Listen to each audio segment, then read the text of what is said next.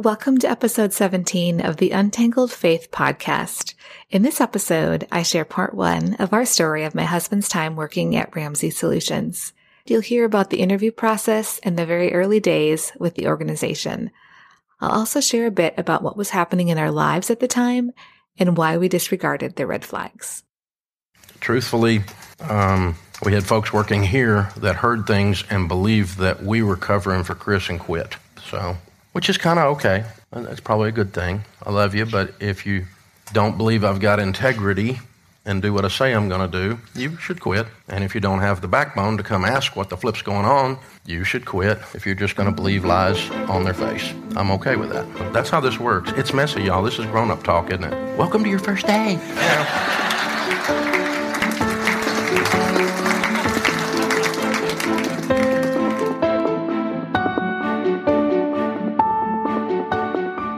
The people that Dave Ramsey was referring to as believing lies and having no backbone, one of them is my husband, Nathan.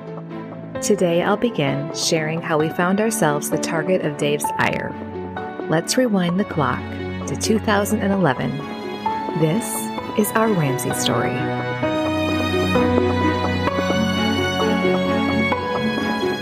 This is Amy Fritz, and you're listening to Untangled Faith, a podcast for anyone who has found themselves confused or disillusioned in their faith journey. If you want to hold on to your faith while untangling it from all the things that are not good and true, this is the place for you. Extra, extra! One of the largest auto groups in the Midwest just got bigger. The Bob Lacurcio Auto Group is proud to announce the grand opening of Peoria Toyota, Lexus of Peoria, and Ford of Peoria. Shop the big corner and the big lot to get big savings, like financing as low as 0% on select models. We offer you more for your vehicle, and we'll buy your car even if you don't buy from us. You're going to like buying a car this way. Before jumping to 2011, I want to explain that some of the audio in these episodes is from a conversation I had with Bob Smetana when I went on the record in January of this year, 2021. The recording of Dave Ramsey that you hear in the intro is from the audio clip Bob included in that article. And as a point of clarification, if you hear me refer to Lampo or the Lampo Group, that's the legal name of the Dave Ramsey organization. Okay. Now I'm ready to go to September 2011. Nathan and I were living neck deep in toddler, preschool, and young elementary kid life with a 2-year-old, a 5-year-old, and a 6-year-old. My daily soundtrack was the local Christian radio station and children's television shows. Mandisa was singing Stronger on the Christian radio station. And I'm pretty sure Kim Kardashian had just recently married and divorced her first husband, Chris Humphries.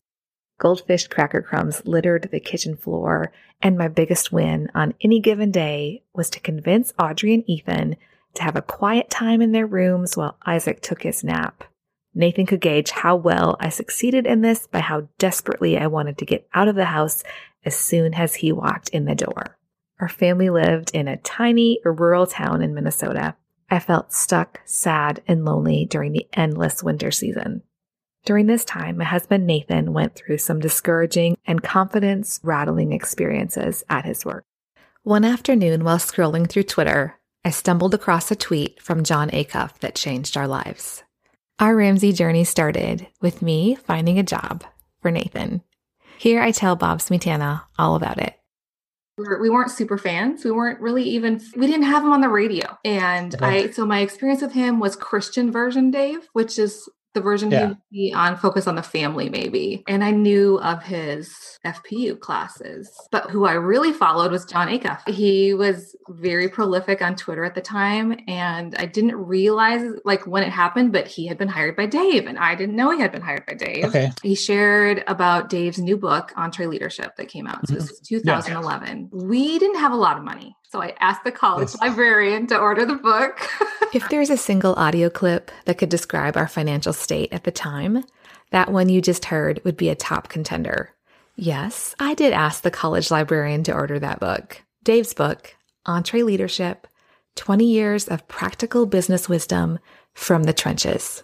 And I read it, the preface of it or the introduction. I don't know if you have a copy of this book. Dave, the story he tells touched me so much. He talks about going to a team company-wide event, standing there with his teenage son, Daniel, and saying, "What do you see?" And Daniel says, "Too many kids," because it was all the employees, their spouses, and their family. Yeah. But this is how I remember it going. Dave says, "Look at all these people. I'm responsible for their paychecks. And if I mess up, they will directly be impacted by that. And if you mess up, you screw up big enough, that will impact them as well." Yeah. And it touched me. I believed it.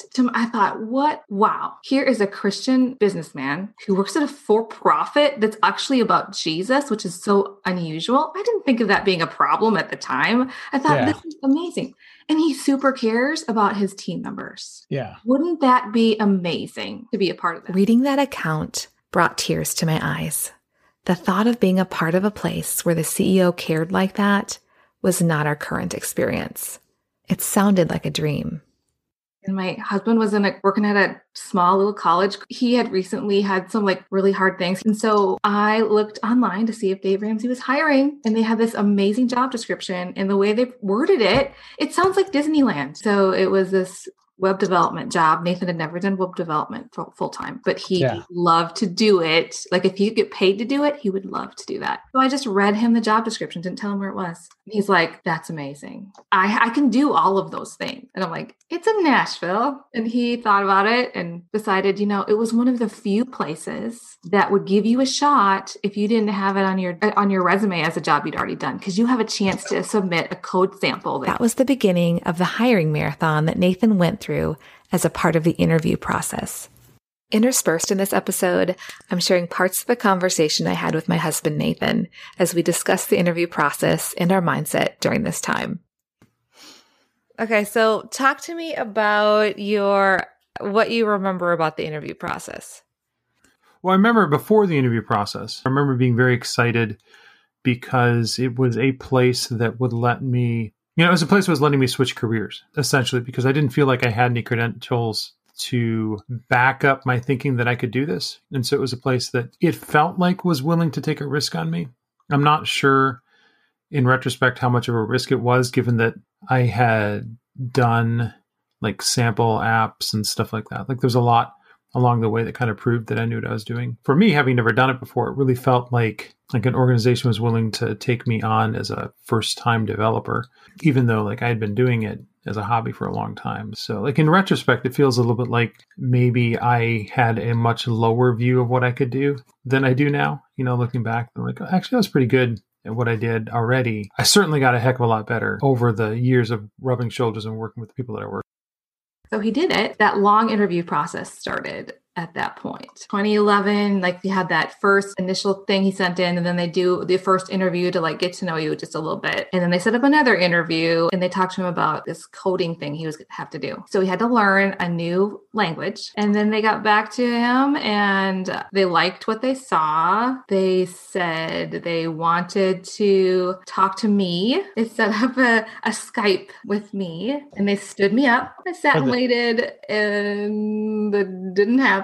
So I had to reschedule. We were just so excited that, and we were just hoping to be chosen because I'd read the book by that time. I'd read the book, that they get so many applications and they don't choose that many people. I don't remember the actual statistic offhand, but I do remember reading that the Lampo Group would receive a large number of applications, and that out of that large pile, they'd only interview a very small percentage of that. And then, of course, an even smaller percentage than that would move on all the way through the hiring process. I just knew if they even listened to Nathan, they would hire him. I had so much confidence in my husband. So I finally had my thing, and they're like, "Hey, what do you know about Dave?" And I'm like, "I read the book." They're like, "Well, we have this gossip policy. So what would you do if your husband came home and he was really frustrated with work?" This may be the second, third, or fourth time I've said this, but I had read the book, and the book was EntreLeadership. And it gave the whole playbook for how they would hire people. And so I knew what the answer was. I knew the right answer. I knew what Dave said in that book about the spousal interview. I knew the purpose was to weed out crazy spouses.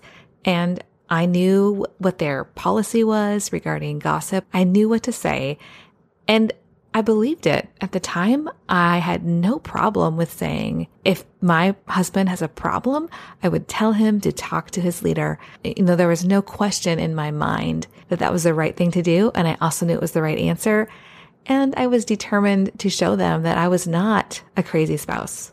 I was excited about this opportunity and super supportive of my husband and their mission.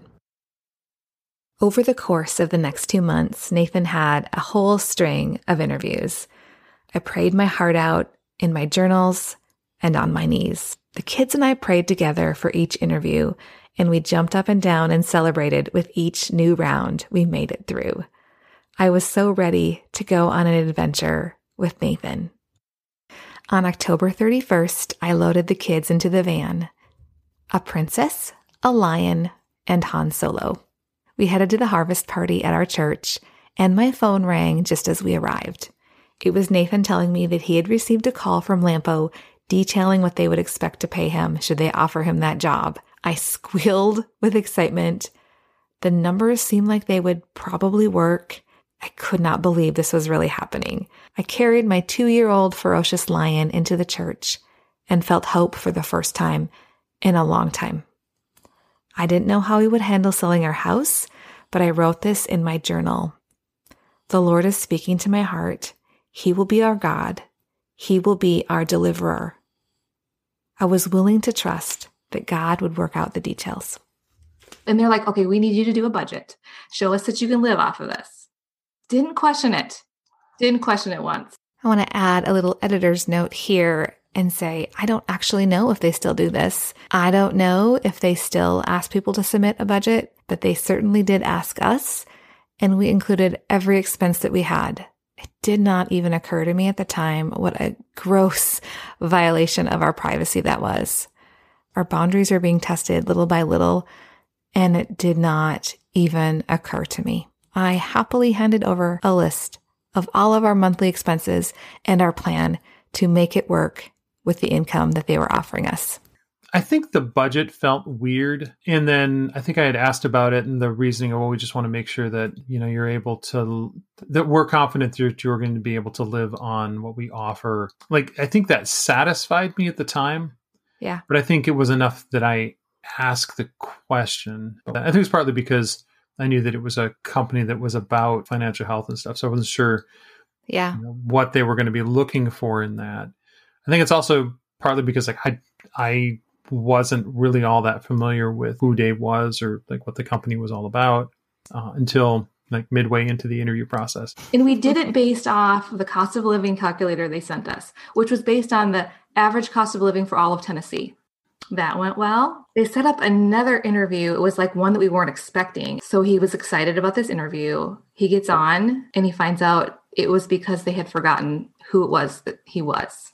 We just interviewed so many people, we'd forgotten who you were. Did they say that? Yes. Yes, I did. We we were just trying to remember and refresh like who you are and what you know. I was curious to hear Nathan's memory of that extra interview. So do you remember when you were asked to do an additional interview that you didn't know you were going to do? There was sort of like an offhand comment that there were enough people in the pipeline that they couldn't exactly remember which one I was. And so it was sort of a picking back up and sort of re-interviewing with some people who I'd already interviewed with. You're making it seem like it's some funny thing. It wasn't. Yeah, so I was nervous because I was getting another interview, but it wasn't necessarily like one that was clearly defined as to like being the next step or something. Right. And so it was a little bit disappointing to get into it. I'm like thinking, well, maybe this is the next step. Maybe we're getting closer. And then to find out that it was because they couldn't remember details about me versus some other people that were in the pipeline at the same time. Okay, we both felt really crummy after that encounter, but we were in so deep now, so many interviews in, and we were so hoping to be chosen that it didn't feel like we had any right to be upset with the process. So they said, we would love you to come to Nashville to interview. They gave us a date. And I called my dad. And, it was just hard because we're interviewing for a job to move far away from my dad. My dad lived in St. Paul. But he was like, I'll watch the kids for you. I set it up. And then they message us and say, never mind. We're actually moving that date because that's our service day where everybody leaves the office and we do some service projects. So they moved it. So I had to call my dad. So he was like, it's fine. We'll do this day. And then the other thing was they're like, we will pay for one night at a hotel for you. We'll pay for your flight and we'll pay for one day of a rental car. Now, this was in 2011. They might have changed their policy, but it was an all-day interview. There's no time for you to figure out where you might live. So my dad was like, I will pay for you to stay another day. And so they paid for us to stay at the Embassy Suites for one day. So we went to like the Days Inn over by Cracker Barrel. Yeah. So, that's kind of a scary place. Is it knocked down now? Is it even there anymore? It's there. It was fine, but it was not the Embassy Suites. Although it had free internet, Embassy Suites did not have free internet. Yeah, that's true. Yeah. Now for a quick break. Not long ago, I made a decision that changed my life and my relationships. I started going to counseling, and I'm so glad I did. If you've been considering getting started with counseling, Faithful Counseling makes it so easy to get started. I know you don't like talking on the phone, so it's good news that you can start the process without even picking up the phone to talk to someone. The Untangled Faith podcast is brought to you by my listeners who support me on Patreon. It is also brought to you by Faithful Counseling. Faithful Counseling is a Christian counseling service with more than 3,000 licensed therapists across all 50 states, with access by video or phone sessions or chat or text. There are therapists with expertise in trauma, depression, family conflicts, and more. You can ask for a new counselor at any time, and financial aid is available for those who qualify. Untangled Faith podcast listeners get 10% off their first month from our sponsor, Faithful Counseling. Go to faithfulcounseling.com/untangled. Fill out a questionnaire and you'll be matched with a counselor. That's faithfulcounseling.com/untangled. Now back to the show. Again, this was 2011. I don't know if their process has changed, but I hope you can see and hear from me what was happening and how we were feeling. Their own communication issues made us have to make big changes to our schedule to accommodate them. They forgot who Nathan was. They gave us a very tight timeline for making plans.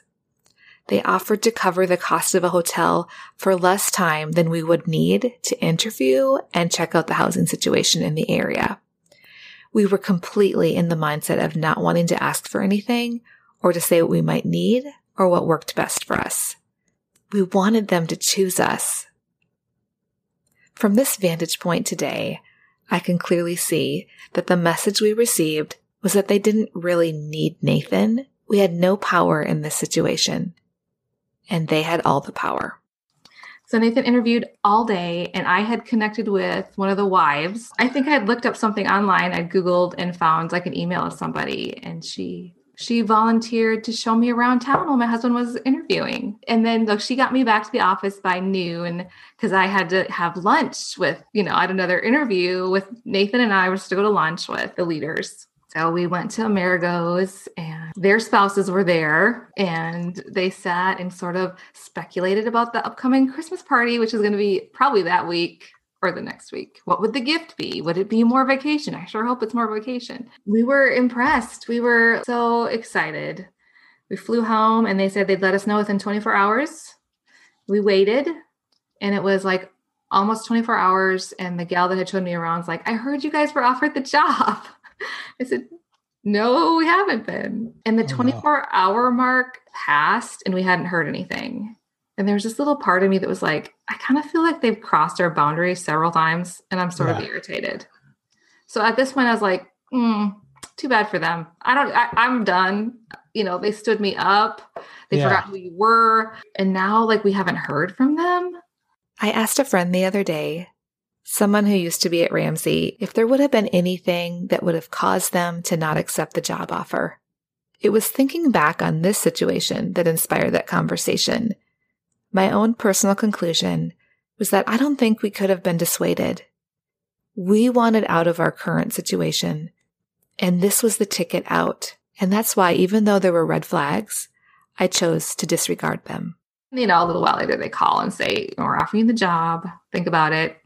We thought about it for like a half a second, and we told them the next day we were going to take it because this was our big break. We were chosen. They only hire 1 out of every 1,000 people that apply. Now, I don't think that's true about dev positions, but we were like, let's do this. We were ready for a new adventure. And Nathan was like, who else is going to hire me to do this? I don't have it on my resume. I am an IT manager. Let's leave everything we know, all of our friends and family, go to Nashville. I asked Nathan if it ever occurred to him to negotiate his job offer. Did it ever occur to you to try to negotiate for any more than what they were offering you as far as benefits or salary when it came to the offer that they gave you? No, or for because a start date, or for any part of the process at all? No, because I felt lucky to have been chosen, and so that I should take what I was given and just be happy with that. I remember pulling together the numbers on the basis of costs of living that turned out to not quite be what it actually cost once we got down here. Yeah, but no, I don't think that it ever even occurred to me to negotiate, though.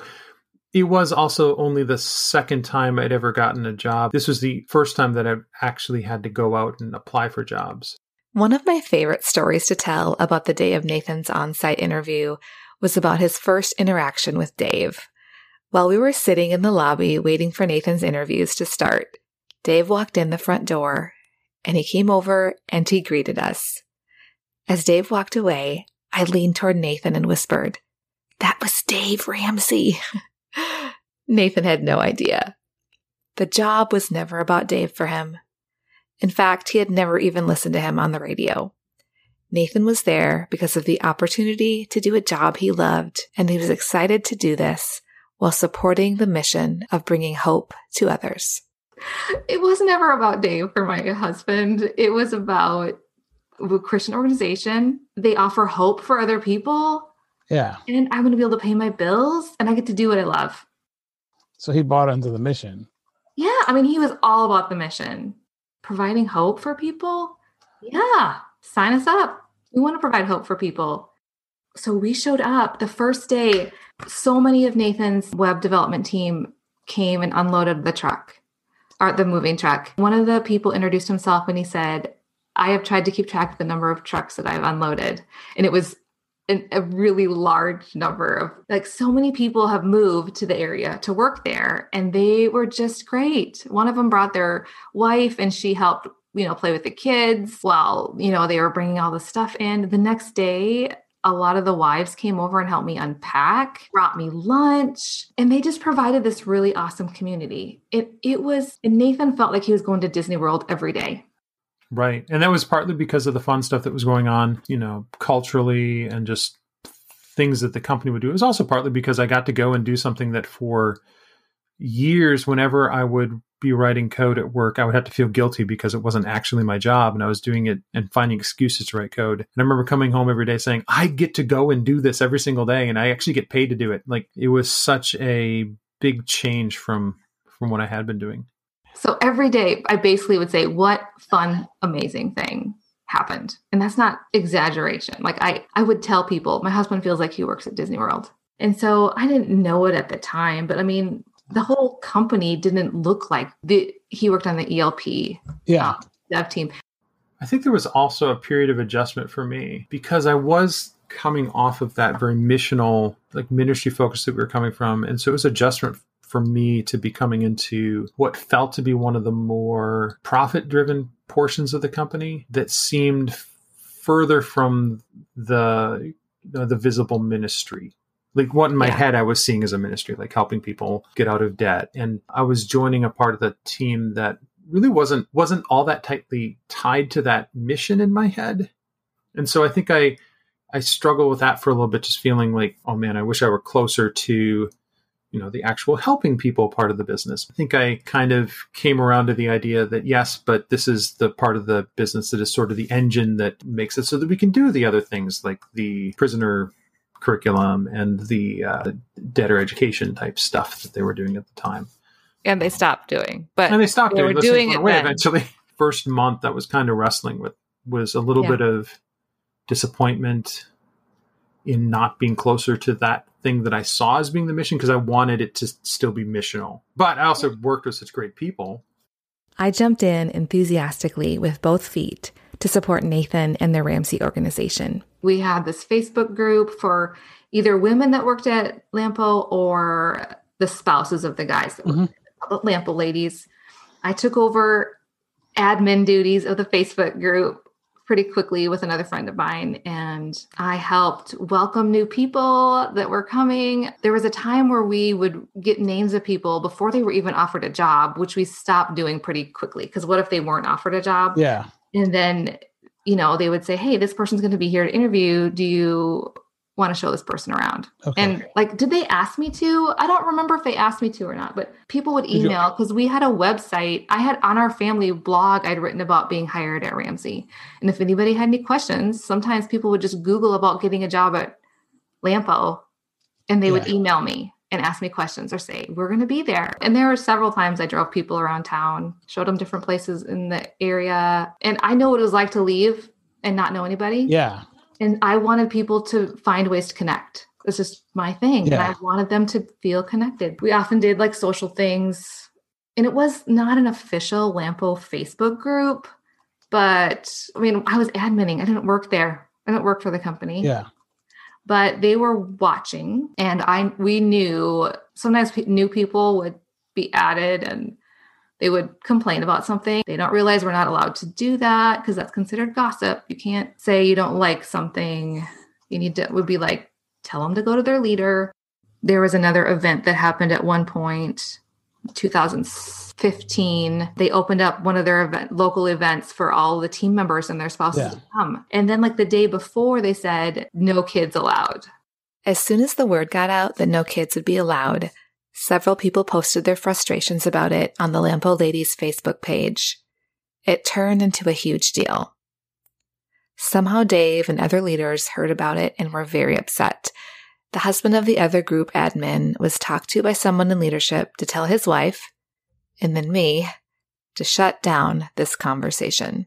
They're telling us to shut it down. Dave's mad. And so we deleted the comments. But I was like, oh no, I'm going to get Nathan fired if I don't handle this right. And it was felt like a big thing to take care of. I wasn't working there. I had to shut down the conversation.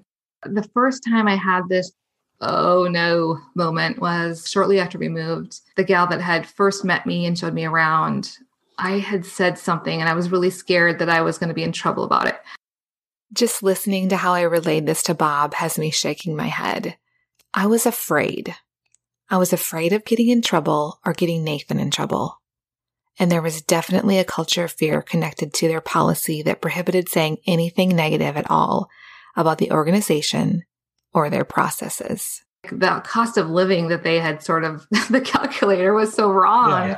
I was like, I kind of feel like maybe the person that helps you figure out the cost of living shouldn't be a single guy. He wasn't married and have kids. I didn't know where they got the calculator from. I was like, oh, is that gossip? I don't mean to gossip. And she was all like, oh, people gossip. And then she said, it's not as good here as everybody says it is. Oh no. I just had this brief, okay, we just left everything. I cannot entertain that. I dismissed it. That conversation with that Ramsey wife, that it wasn't as good as everyone says it really was, shook me. And I could never fully forget it. But beyond that, I have to say there were so many wonderful things that we experienced during those early years. We made great friends. Nathan loved the work he was doing. He had an amazing team he worked with, and it would be dishonest to not acknowledge that. We were very, very happy. And we were easily disregarding the red flags or accounts of people who had left and were unhappy.